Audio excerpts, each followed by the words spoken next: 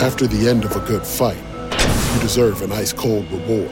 Modelo is the mark of a fighter. You've earned this rich golden lager with a crisp, refreshing taste. Because you know, the bigger the fight, the better the reward. You put in the hours, the energy, the tough labor. You are a fighter, and Modelo is your reward. Modelo, the mark of a fighter. Drink responsibly. Beer imported by Crown Imports, Chicago, Illinois. What's so special about Hero Bread's soft, fluffy, and delicious breads, buns, and tortillas? These ultra-low net-carb baked goods contain zero sugar, fewer calories, and more protein than the leading brands, and are high in fiber to support gut health. Shop now at Hero.co. Hey, welcome everyone to a Baseball America emergency podcast. I'm borrowing that phrase from, I think it's 538's podcast, they call them emergency podcast, but this is not an emergency vice presidential debate podcast. We'll leave that to 538. This is an emergency Buck Showalter podcast. And we may do some of these, just basically really quick hits the morning after games, because obviously, like you listening to this podcast, we're going to watch these games. That's what we do. And we talk about them, and that's what we also do. So instead of me just coming over and talking to John in his office and being lost to nowhere, because I would have done that the first thing this morning. Even we're going to put a microphone here, and we're going to do it anyway. Exactly. So just like Maureen McGovern, there has to be a morning after. So JJ, we both were on Twitter talking about this last night. And I was just talking about it. And both were screaming about it before the 11th inning. And I had a tweet that a scout friend just favorited just a minute ago. That one of the tweets I sent last night was, the only explanation that makes sense is that Zach Britton got hurt or didn't feel right when he was warming up, isn't it? Buck Showalter didn't get stupid suddenly. Well, I stand corrected. Buck Showalter, and the thing that just is insane to me, JJ, and really insane because Buck Showalter is, by every measure but World Series championships, one of the best managers of the last 30 years. I mean, he just is. He's won everywhere, but to not learn from your mistakes is just it's like a fatal blow to his resume. And 21 years ago, Jack McDowell against the Mariners, pitching for the Yankees, I think it was John Wetland, who was still in his bullpen unused, and he suffered the same fate. How can you not use Zach Britton? Is there any defense for not using Zach Britton I'm not last offering night? defense. I will say, though, that how people are wired. If you're Buck Showalter, one of the things that makes Buck Showalter who he is, and this is one of the strengths of being a good manager, and again, I do think that sometimes the things that make you a very good manager over 162... Bobby Cox. ...are things that actually cause you problems come the entirely different environment that is the playoffs. Buck Showalter has extreme confidence in himself and his decision-making. Right. And so when you say, how do you not learn from that? Part of that, I do think, comes from the fact that if you're Buck Showalter, you have the confidence, which you've built up over all these years of success, to say, nope, I know what I want to do. I believe my gut. I believe in me. And it didn't work out, but I have many decisions I've made that don't work out. Is that what Ubaldo means in Espanol? Does Ubaldo translate into belief in me? The thing about it is though, I'll pose the question this way to you, John. If there wasn't for the fact that Jerome Holtzman some 50 years ago, 60 years ago, 55, 45, something like that. 50 years ago, essentially invented a stat. If we did not have a term for something like you come in the final inning with 3 outs, with 3 runs or less, would this have even been would there have ever been a decision here? That's a great question, because the answer seems to be no, that you would not. I mean, because when we go to firemen, when we go back to the old role of firemen, right. This is not something you would have ever seen in a game in the 50s. There never would have been a situation where the 70s. Raleigh Fingers would have been in that game, and he would have pitched 3 or 4 innings. Bruce Sutter would have, with his low strikeout rate. It's crazy to go back and look at the low strikeout rates of some of these all-time closers. Bruce Sutter, the year that he got his big contract from the Braves, I think his strikeout rate was 6.1 per 9. And this is a guy who invented, quote-unquote, the splitter. I mean, it's mind-boggling to go in today's game and look at those low strikeout rates. I digress because it's a Baseball America podcast with John and JJ. It's what we do. But yeah, I mean, it's truly... And the thing is, Brad Brach and Darren O'Day earlier in the game were difficult, but at least more understandable because those two guys they've earned all that trust. But Ubaldo Jimenez, and again... Ubaldo Jimenez has been good lately for the Orioles. He was great last week, but it was as a starter. And then Brian Dunsing. Nobody has chronicled Brian Dunsing's career at BA more than me from his Nebraska days through Tommy John and his Twins farmhand. I always liked Brian Dunsing. But Brian Dunsing? But again, I probably went too far on this because he didn't really play a large role in this. Right. Hey, he got us out. That being said... You have Zach Britton, and you said, you know what? I'm going to go with the guy who we picked up when another team released him this year. The two guys that the Orioles chose. I know Buck talked about, Ubaldo Jimenez has been pitching really great lately. Which he had. Which lowered his ERA to 5.44. From 6+ to 5.44. So when you say he's been pitching great lately, what's left out of that is we do also have this epically long track record that Ubaldo Jimenez, essentially since the day that he became a Baltimore Oriole, has been a below-average pitcher. Is that correct? Fair? That's very fair. I mean, its ERA is above 4 and FIP's above 4 by a significant margin pretty much throughout his Orioles career. This is one where you just kind of just have to imagine, because I was playing Stratomatic with my son Monday. I mean, I know that the game is played with people and not cards. But just imagine, you would never use the 5.44 ERA dude's card over the dude with the 0.60 ERA. You just would never do it ever in a million, billion, trillion years. And I tweeted about this last night. The thing I flipped this is when we talk about this game is done by people and all that. And that's the part, though, I think that makes it worse for Buck Showalter. I agree. That if you're Zach Britton, who is one of the best, if not the best reliever in the game right now, and you are in a one-game playoff, how, not just crushing is it, but how... He used the word frustrating, yeah. How rage-inducing is it that everyone else, every other key guy who could play in that game for the Orioles, played? How do you think that Chris Davis felt, or Adam Jones felt?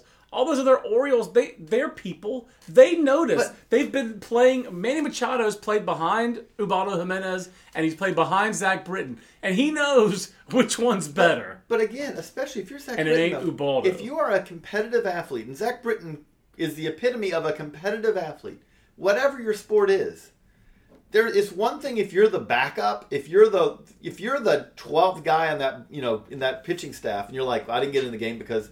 Well, I understand. You're Zach Britton.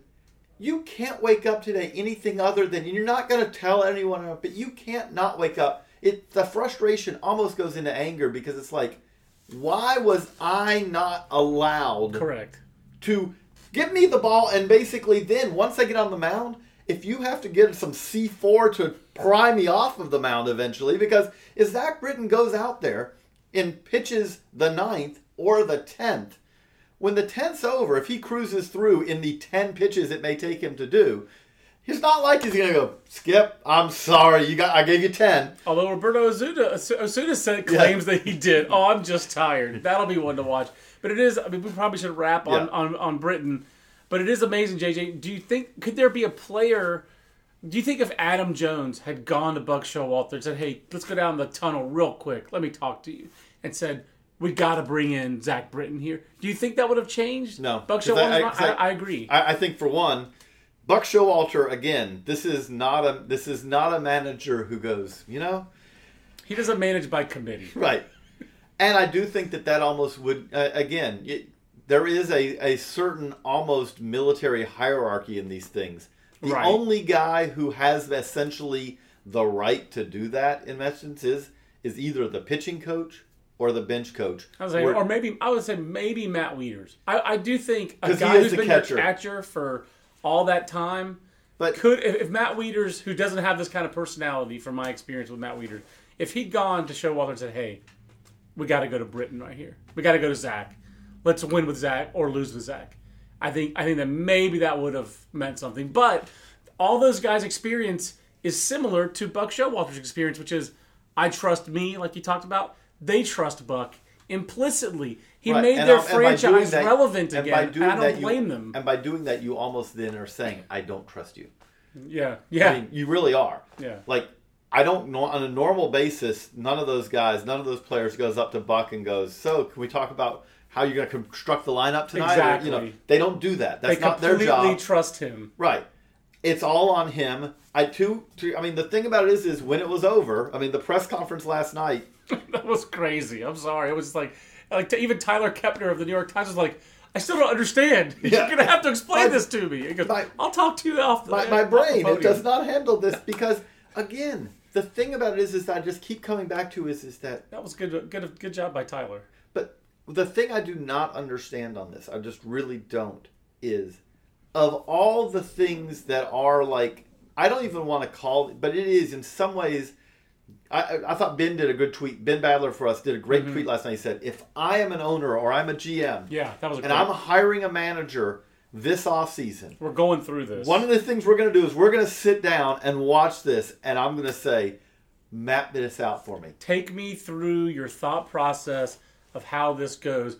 Walk me through Buck Showalter's process and walk me through John Gibbons' process. What do you do? Okay, how do you know when to use Francisco Liriano? And he had to use him earlier than he thought. And Liriano, to his credit, was really good. But again, the thing about it is what struck me about that, though, is that, and maybe I'm giving too much credit to John Gibbons and the Blue Jays, but what struck me was, and they're both obviously pitched great, better than we could have even... Yeah, last 14 Orioles were retired. But what struck me about that, although it is the Orioles, so pretty much it's like, okay, the last 14 retired, home run. Okay, yeah, exactly. That's how it goes. They stole a base last night. I was stunned. I did. That was an inadvertent Tim Kirkjian, but it was in the spirit of Tim Kirkjian. Because we talked about yesterday. The Orioles stole a base yesterday. We talked about it yesterday. Although I did tweet yesterday about how Michael Bourne and Drew Stubbs had more stolen bases between them in their journeys before they ended up as Orioles this year than the entire Orioles team had all year. And Bourne stole the bag, right? And Bourne stole the bag. But the thing about it is though, what did strike me, though, is like with Liriano for all this, the best way in a winner-take-all, there is no tomorrow game, the best way to put it, to me, in all those instances is you play to win the inning. Right. And once that's over, you figure out what the next one does. That's a great way to put it. Because the reality is the thing you do not know, once you get past the 9th, you don't know if there's an 11th or a 12th or a 13th. Right. And if you lose the game in the 17th because you ran out and the other team didn't... And you've got Chris Davis. Right. You got Chris Davis in reserve. He's pitched. You know. Where's Mark Trumbo? Mark Trumbo. It's like, you got... If you end up losing in the 17th because of that, you do. But right. You know what? The chances that it's going to go 17... are like less than 5%. Yeah, to get to the 17th, you have to win the 11th, or at least tie the 11th. Right, and that's the thing is that what it comes down to is, when it's all said and done, was, what blew my mind with that is do you rather, you may end up that, if you're the Orioles, you may have ended up having to pitch Brian Dunsing and Ubaldo Jimenez in that game, no matter what. Let's just say. But you can't use them before Britton. If you use Britton first... I'll just ask this simple question. Would you rather Ubaldo Jimenez be in the game where one mistake means you lose? Or would you rather Zach Britton keep it, and then maybe you score, and then you hand the game to Ubaldo Jimenez and go, Ubaldo? Yeah.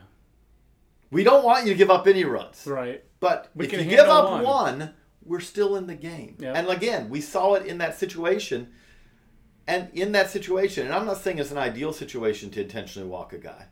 But but it was a situation where you could intentionally walk the guy, partly because it was Ubaldo Jimenez. Right. If Zach Britton was in the game, you would very much consider, we can intentionally walk this guy, because you didn't worry about it that Zach Britton's going to lose the strike zone for 7 or 8 pitches. Exactly. You do with Ubaldo Jimenez. You could intentionally walk the batter, Encarnacion, and give Britton time to warm up. Yes. And then with your season on the line, you bring in Zach Britton, better late than never. But although at that point, it's like, I think Britton was, as someone else I follow on, a friend on Twitter, former coach put it, it's like, how many times did Buck, which I'm not... Britton was up in the 8th. I think he was up twice, wasn't he? Because he was up again, I It was up at least in the 8th, but the next time they showed a lefty, it was Dunsing warming up. Which, and again, I like and respect a number of the guys who did that broadcast. It was baffling to me that we had to wait essentially to the post game. Yeah, it was because that's one of those things where, I mean, it was never mentioned. Speak of this to no one. It's like someone did a Jedi mind trick on the broadcasters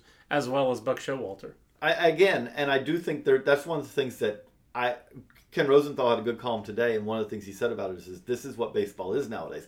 Because that's what's great about baseball is if you were on Twitter last night, this was the discussion.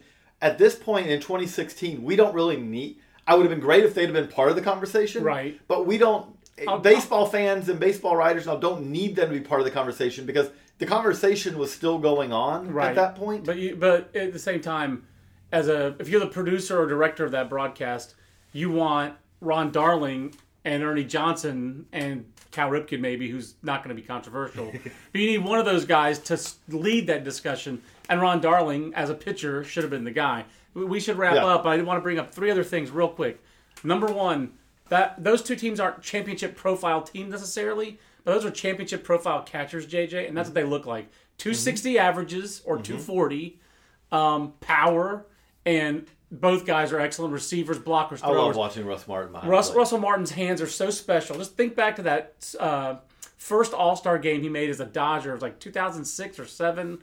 And there was this short hop throw to the plate where he backhanded it like a shortstop. Because he has the best hands. I love watching Russ Martin pitch because of his hand. And that graphic they show with all the playoff teams he's been on, that's not a coincidence.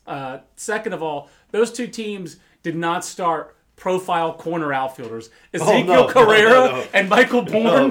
What the what? What? So those are championship profile catchers. But you don't, with 30 teams and yada, yada, yada, it's hard to always have championship profile guys in every position.